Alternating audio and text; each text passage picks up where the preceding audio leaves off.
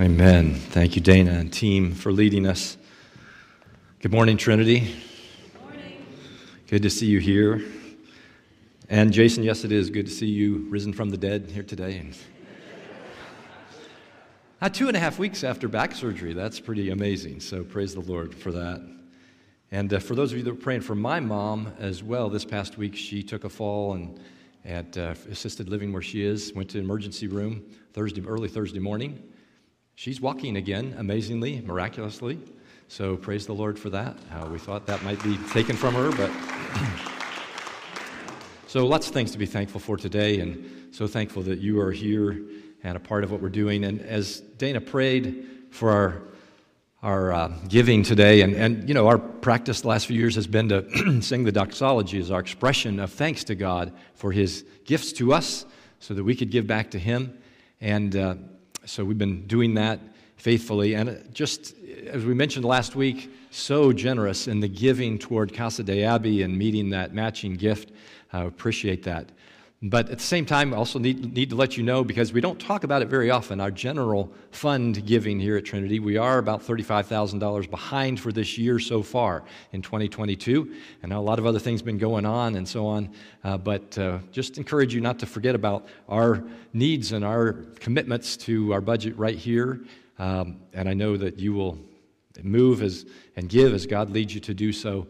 And we just put those numbers, they're kind of at the bottom of the insight. So if you don't get all the way to the bottom of the insight on Wednesdays, you may not see that. So just to let you know and to be ready to respond. And as you give generally, that goes to our general fund, pays our bills on a daily basis. So thank you for doing that. And also to share with you, too, a very special day today. We have, if you've noticed over here, a pink rose to my left, to your right. And that is to commemorate a grandbaby born to someone in our congregation, Robert and Claude Dunlap, this week on Wednesday. Welcomed their first grandchild, Emily Marie Dunlap. So, granddaughter, what did I say? First girl.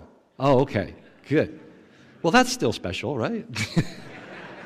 Emily Marie, so here's the details. She was born 3/15, March 15th, Kennestone Hospital in Marietta, 4 pounds, 6 ounces, 17.5 inches. And yes, that's small because she was born 6 weeks early, and so she is in the NICU, probably be there, is 4 to 6 weeks still the expectation? So be praying for her. So this rose is a reminder to pray as well as to celebrate with Robert and Claude on the blessing of this granddaughter. Let me just say, too, that we are, this Wednesday, as Nick mentioned, if you can come to that celebration service for Ellie. Mo and Ellie, as many of you know, have been a part of Trinity for many years, moved a couple of years ago to coming to assisted living, and Ellie passed away a couple weeks ago, and so we will be celebrating her life. We do it at both ends, right? We celebrate life when it's born, but for believers, we can celebrate a life lived as well. And thank God that she is now fully alive in her Savior's presence. So, as Nick said, that'll be at Perimeter Church this Wednesday afternoon. I'd like to do one thing before we pray for the message this morning, and that is to recite a creed. We sometimes do that here at Trinity, the Apostles' Creed, and we'll pull that out, just a historical statement of faith of the church.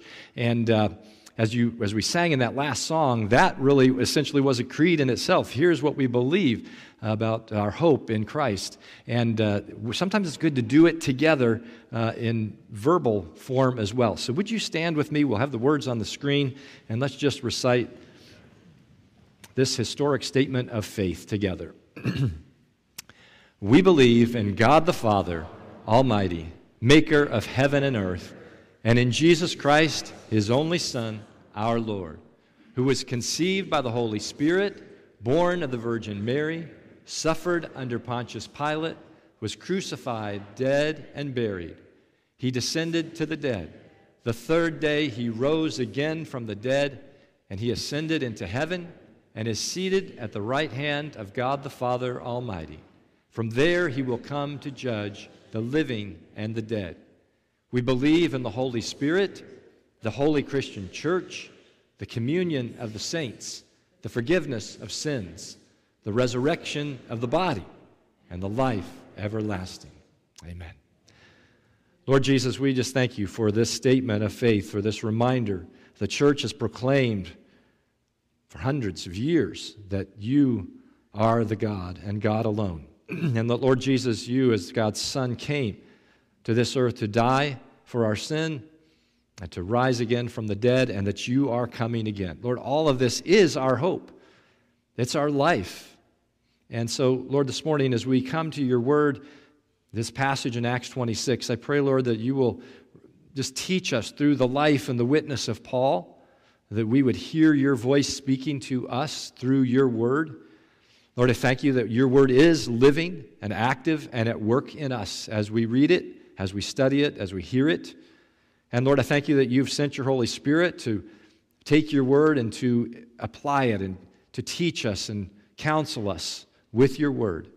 And so, Lord, we're asking for that work to be done in our hearts, even as we go through this message today. And I ask that you would give me the right words to accurately communicate your truth today, and that we would be responsive hearers of your word, doers of your word together.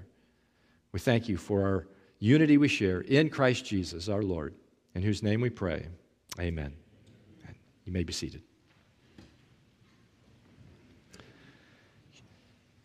Probably most of us have been following the crisis in Ukraine.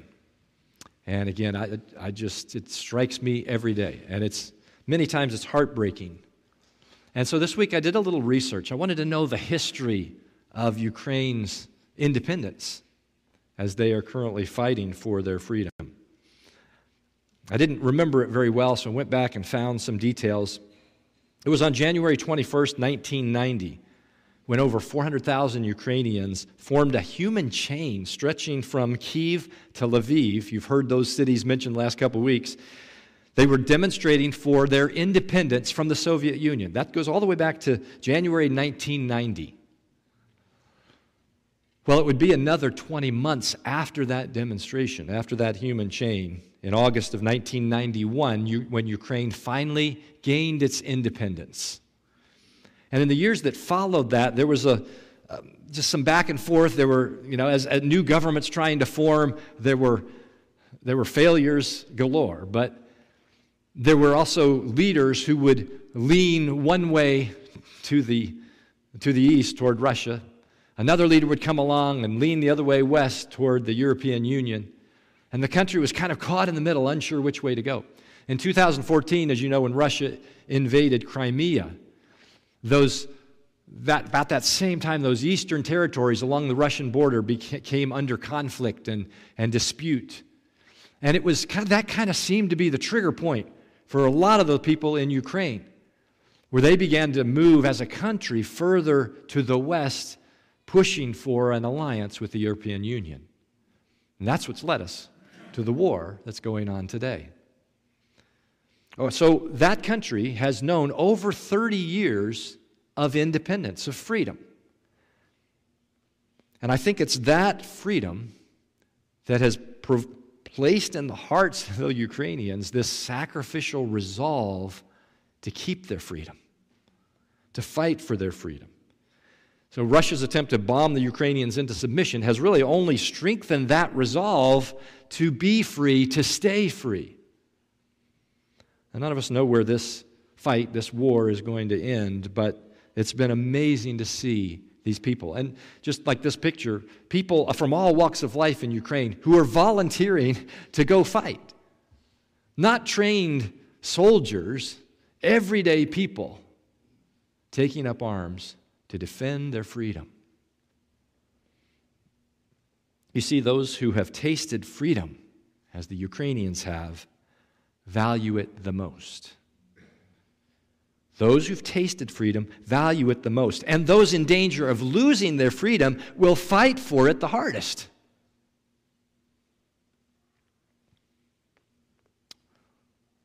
Paul had lost his freedom. You remember as we stopped last week in chapter 25, he'd now been 2 years in prison in Caesarea. And when King Agrippa joins Governor Festus to come and hear Paul's case, he's given now the freedom to speak. And this is a great opportunity for him as a prisoner, the freedom to speak. So what does Paul do with this opportunity? How does he use his freedom in this moment? Does he, as I would think I would do, does he come and just plead for his release? Hey guys, I'm innocent. King Agrippa, please, let me go. I'm a Jew, let me go. He doesn't do that. Does he call out these Jewish leaders and all the false charges against him? Well, he mentions it, but he doesn't dwell on that. Does he blame the previous Roman administration? Remember, Felix had been the previous governor. He didn't see any reason to keep him, but he also didn't free him. Does he call that out? No, he doesn't say anything about that. He doesn't do any of the things we would expect. Instead, Paul, or that others might expect, he does maybe what we would expect, and that is he gives his testimony. His moment to speak is his moment to give his testimony, and he talks about another kind of liberty, another kind of freedom, about freedom in Christ. He's on trial for his hope in the fulfillment of God's promises, and that's what he proclaims.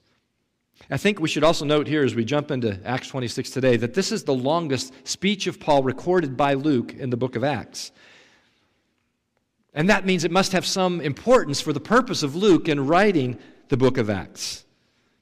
I think it's also, as we look at this passage this morning, an example of how to speak freely about our faith. And I've chosen that as the title for the message today, Speak Freely. And seeing Paul's example, I think, will truly change not only what we say, but how we say it as we approach our own testimony and proclamation of the gospel. So if you would please turn with me to Acts chapter 26. Take your phone, device, whatever you have, your Bible, and pick one up from a chair below that's down underneath the chairs in front of you. I want to read for us, rather than having it read beforehand, I want to read right in the midst of our message here, Acts 26, verses 1 to 15. I want you to hear Paul's words as he begins to speak about his testimony. Acts 26, I'll begin in verse 1. Then Agrippa said to Paul, "You have permission to speak for yourself." So Paul motioned with his hand and began his defense.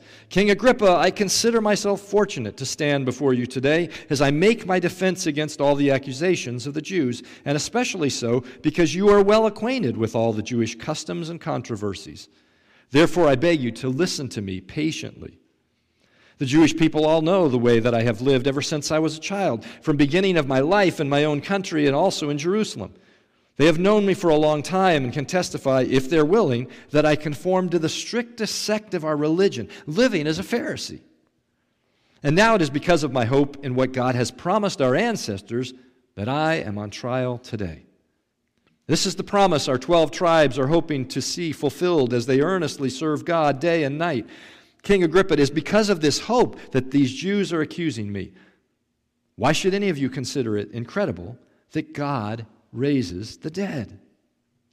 I too was convinced that I ought to do all that was possible to oppose the name of Jesus of Nazareth, and that is just what I did in Jerusalem. On the authority of the chief priests, I put many of the Lord's people in prison, and when they were put to death, I cast my vote against them. Many a time I went from one synagogue to another to have them punished, and I tried to force them to blaspheme.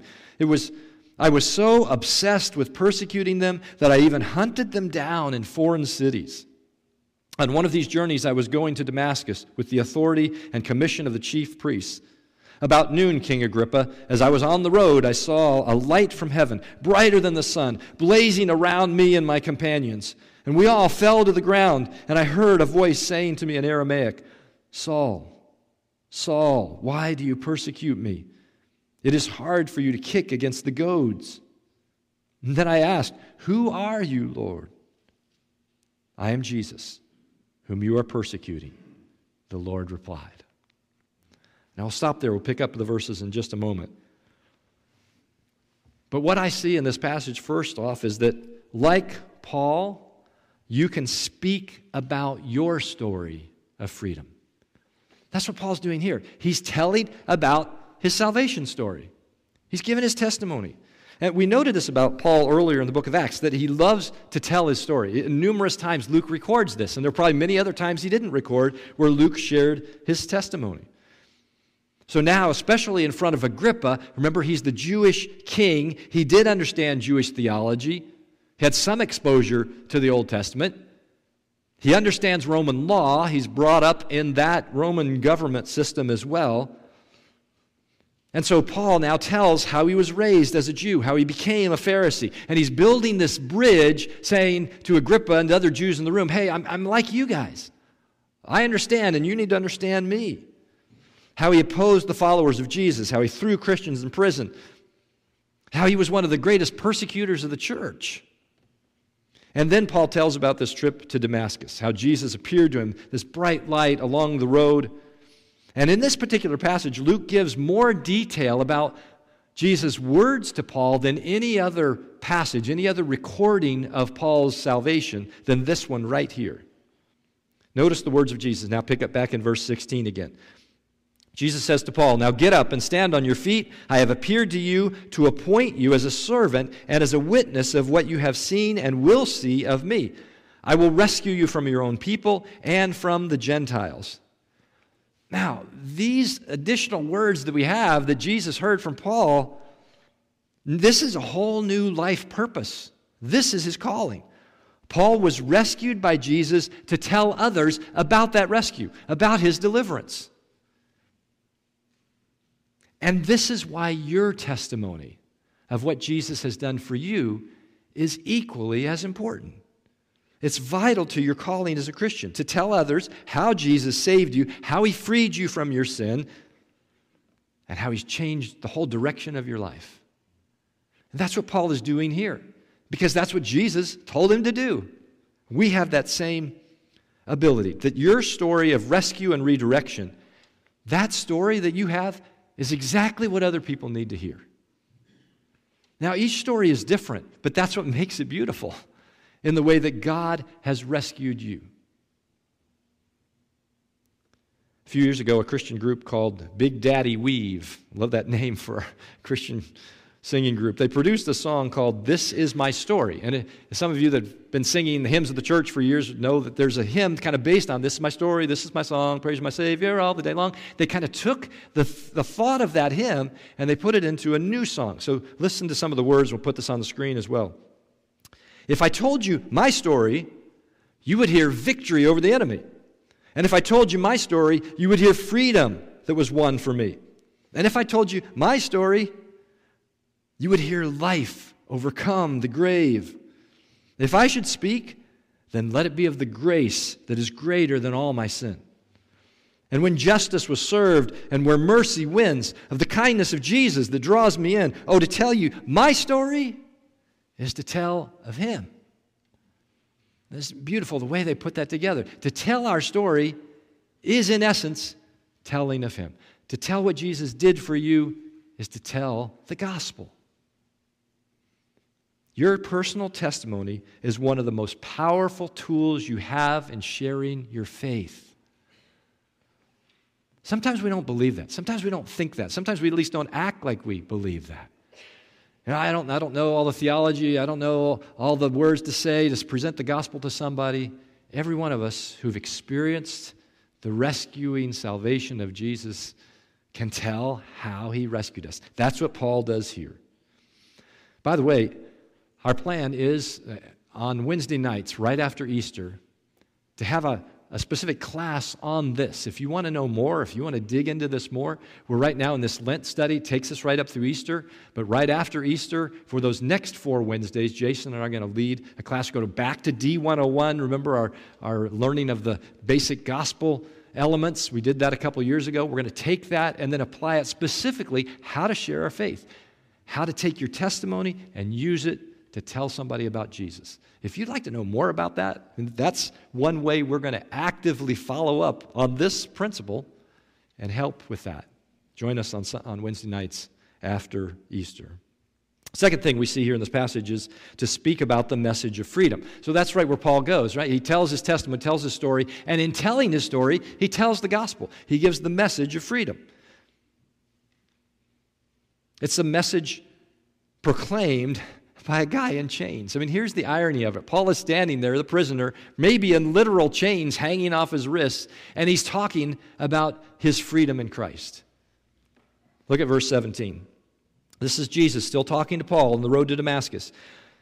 He says to Paul, I'm sending you to them to open their eyes and turn them from darkness to light and from the power of Satan to God, so that they may receive forgiveness of sins and a place among those who are sanctified by faith in me. Now, again, we get a lot of what Jesus told Paul right there on the road. And here's Paul. He's just been blinded by this light. He's having this encounter with Jesus, and he remembers these words. And now he's telling this audience here in Caesarea what Jesus said to him there. And this is the message of the gospel. This is true freedom. So I want you to see at least three aspects of our freedom in Jesus' words to Paul. He's not just talking about Paul. He's talking about what Paul would tell others about their freedom in Christ if they would receive him by faith. So here, the first thing is the gospel message opens our eyes and turns us from darkness to light. There's the first freedom, from darkness to light. You know how it is when you walk into a dark room, especially real dark, there's just no light at all, and you start groping along the wall for the switch. I think it's here. Am I too low? Am I too high? Where's that switch? Or if it's multiple switches, this is what I do in our bedroom. I'll flip 1, 2, 3. Nothing. Those don't do anything. I have to get to the one that actually turns the light on. Or even worse, if you're trying to find a lamp. And you're fumbling around in the dark, you bump into the lampshade, you try to get your arm up under the lampshade to that little knob that's always on the opposite side from where you're standing. It doesn't matter where you go or how you approach the lamp, that little knob moves away and it's on the opposite side. You finally reach around, you turn it on, because you're desperate for light. In darkness, you are lost. You can't see what's going on, you can't see where you're going. You need to be freed from darkness and placed in light. That's why you turn it on. And Paul is this light-dark metaphor is used often in the Bible to talk about the spiritual freedom that we have in Christ, takes us out of darkness, not knowing our way, not knowing where to go, to being given light, understanding, revelation of who God is and what His plan is for us. All of that is part of the light. Second thing here is that Jesus says to Paul is that the gospel message frees us from the power of Satan and places us under the protective power of God. So freed from Satan, his power, to God. And for me here, what I imagine, this is an extraordinary escape. To escape from Satan and end up in God's territory. I mean, I think of some of the great escapes like in the movies. So Luke Skywalker escaping from the Death Star just before it explodes, okay? A great escape. Or Indiana Jones escaping from any number of potential tragedies, and he just gets out by the skin of his teeth. Or if you want to think of something more historical, I love the story of Harriet Tubman, who escaped from slavery in 1849, but then just didn't enjoy her freedom. She went back 19 times to help others escape as well, to bring others to freedom. 300 slaves found freedom because of Harriet Tubman going back. That's a great escape. Or maybe you remember this story, perhaps, well, this is a good while ago, so maybe you don't remember it, but Armando Sacaras, he escaped from Cuba in 1969 in the nose gear hatch of a DC-8. He survived an 8-hour flight from Cuba to Madrid with very little oxygen and no peanuts at all. And I don't understand why he didn't find a little shorter flight to jump on, an 8-hour cross-Atlantic flight. But he made it. He survived. That's one of these great liberation stories. But all these pale in comparison to the liberation, to the freedom that Paul is talking about here.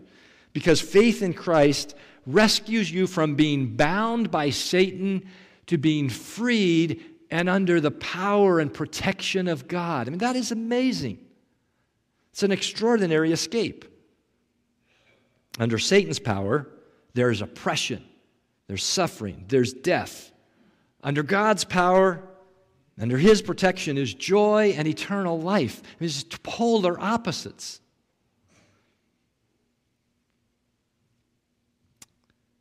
Rescued from the power of Satan, the kingdom of God. Third thing is the gospel message frees us from sin and places us in the company of those who are sanctified by faith in Christ. Now again, it's kind of a mouthful, but what this makes me think again, a beautiful picture of this is the millions of refugees that now have fled Ukraine. Can you imagine being something, many of these have been women and children who have escaped. A lot of the men have stayed to fight. And so we've been seeing these pictures of them coming across, pulling suitcases on wheels, probably walking for miles or taking buses or trains or whatever they can do, pushing baby strollers, whatever they could take out with them, crossing the border into Poland or some other free nation. And that step of leaving a war-torn country threatened by bombs and missiles, stepping into freedom across that border to find their own people, many of their own Ukrainian people, but also people of these other nations welcoming them, helping them, offering food, clothing, whatever they need. Some of them opening their homes to these refugees coming into these little villages on the border. This is a great picture to me of what we have in Christ. We've been forgiven, rescued from the consequences of sin, the war-torn consequences of sin. And praise God, we've been placed in this family of sanctified believers, the church, where we share our faith freedom together. This is what Jesus says to Paul and what he is now proclaiming to these people in Caesarea. And as he proclaims this message in his testimony, Paul goes on now to tell King Agrippa how he obeyed that vision from heaven. How he did exactly what Jesus told him to do. He's preaching repentance to Jews and Gentiles alike. How this obedience then landed him into trouble with the Jews. And then comes his statement in verse 22. So we pick it up right there. Verse 22, "But God has helped me to this very day, so I stand here and testify to small and great alike." So he says, for all that's happened to me, even the bad that's happened to me, I'm here by God's grace to testify to you, to small and to great, to whoever will hear. Paul does exactly what he's called to do. He continues to testify, to tell others about what Jesus did for him. It's that simple, that straightforward. And then he goes on to tie his words right to the biblical prophets. So he gives the gospel now here in a nutshell. He's like, let me just capsule this for you. So he says, verse 22, 23, "I am saying nothing beyond what the prophets and Moses said would happen, that the Messiah would suffer, and as the first to rise from the dead would bring the message of light to his own people and to the Gentiles." Jesus suffered. He died. He rose again from the grave. That's the gospel. That's the message of light. It's the message of salvation. It's the message of freedom. And it was for everyone in that room. It's for everyone in this room as well. It's the simple but profound message that we have. The message of the gospel, the message of freedom, to know for ourselves and to share with others. You know, I think Paul was just getting warmed up here, right? So he's given this gospel in a nutshell. I think he probably had a lot more things to say. He probably had, another hour that he could have preached here. But as he mentions the resurrection and this light to the Gentiles, Festus, who's the governor, he interrupts him. Verse 24. Festus says, "You're out of your mind, Paul. Your great learning is driving you insane." Now, that is either a great complimentary insult or an insulting compliment. I'm not sure which it is, but it's kind of both here, right? And so Paul, at this point, at that interruption, now notice how he shifts gears. So he's given his testimony, his story of freedom. He's told the message, the gospel of freedom, and now he tells about the experience of freedom. So that's our third point to this morning. Speak about the experience of freedom. Verse 25. "I am not insane, most excellent Festus," Paul replied. "What I am saying is true and reasonable. The king is familiar with these things, and I can speak freely to him. I am convinced that none of this has escaped his notice because it was not done in a corner." Notice this, how Festus interrupts, but Paul kind of directs his comments now to Agrippa. He's trying to grip Agrippa with his words, right? So he says in here, "King Agrippa, do you believe the prophets?" "I know you do." And now it's Agrippa's turn to interrupt. So he says, "Okay, wait a minute. Do you think that in such a short time you can persuade me to be a Christian?" This is a fascinating response, right? From this Jewish king who wasn't really very Jewish, not really a practicing Jew, and more Roman than Jew, but he understands what Paul is saying. And of course, Paul was trying to persuade him to become a Christian. That's exactly what Paul was trying to do. And maybe Agrippa here is under the Holy Spirit's conviction. We don't know what's going on, but he responds. And you almost feel like he's kind of squirming in his seat a little bit here, right? He's avoiding Paul's questions. You know he's not going to jeopardize his status with this Roman governor right here in this room. So notice how Paul responds. He doesn't start badgering Agrippa for avoiding his question. He doesn't rake him over the coals. He doesn't have at him now in this moment. Instead, Paul shares his heart. Look at verse 29. Paul replied, "Short time or long, I pray to God that not only you, but all who are listening to me today may become what I am, except for these chains." Paul wanted everyone in the room to experience the spiritual freedom that he had experienced, to find forgiveness of sin, the joy of salvation, because Paul had a spiritual liberty that could not be bound by the physical chains on his arms. And he wanted others to experience that too. That was his heart prayer.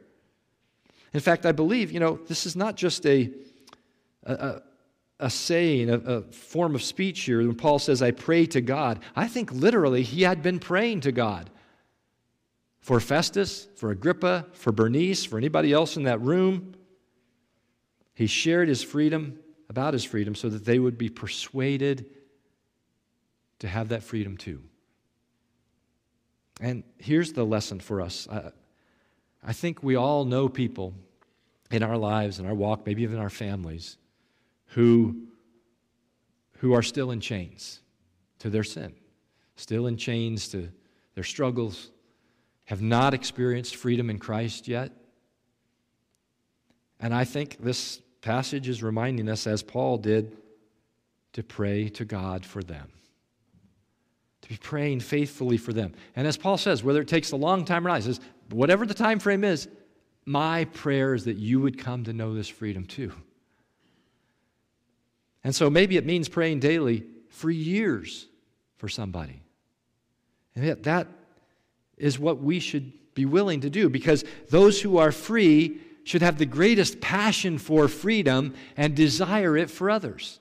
We know the freedom. Those of us who know Christ know of what it is to have freedom in Christ, and we should desire the same thing for those around us. Let me put it in another context to try to help flesh this out a bit. How many of you, when you were younger, well, maybe you played it, maybe you play it now, Capture the Flag. How many of you have played Capture the Flag before? Okay, so yeah, a number of you have played that game. It's a big youth group game. You have two sides and a line down the middle, and if you go over onto the enemy's territory to capture your flag, which is over there, that's the goal of the game. Go get your flag and get it back without being tagged. Well, if you go over and you get tagged, you go into jail. And so there's a place in the enemy territory where you're just kept in a little circle or whatever. You have to stay there. And if you're in jail, if you've been captured and you're in jail, the only way to get free is if one of your teammates crosses through enemy territory and gets to you without being tagged and tags you. And if you're tagged, you're free. And if you're free, then you have the opportunity. You can run back to your side where it's safe. You can run for the flag to try to capture the flag, or you can turn and tag somebody else that's still in jail and free them. See, only the person who's free can free somebody else.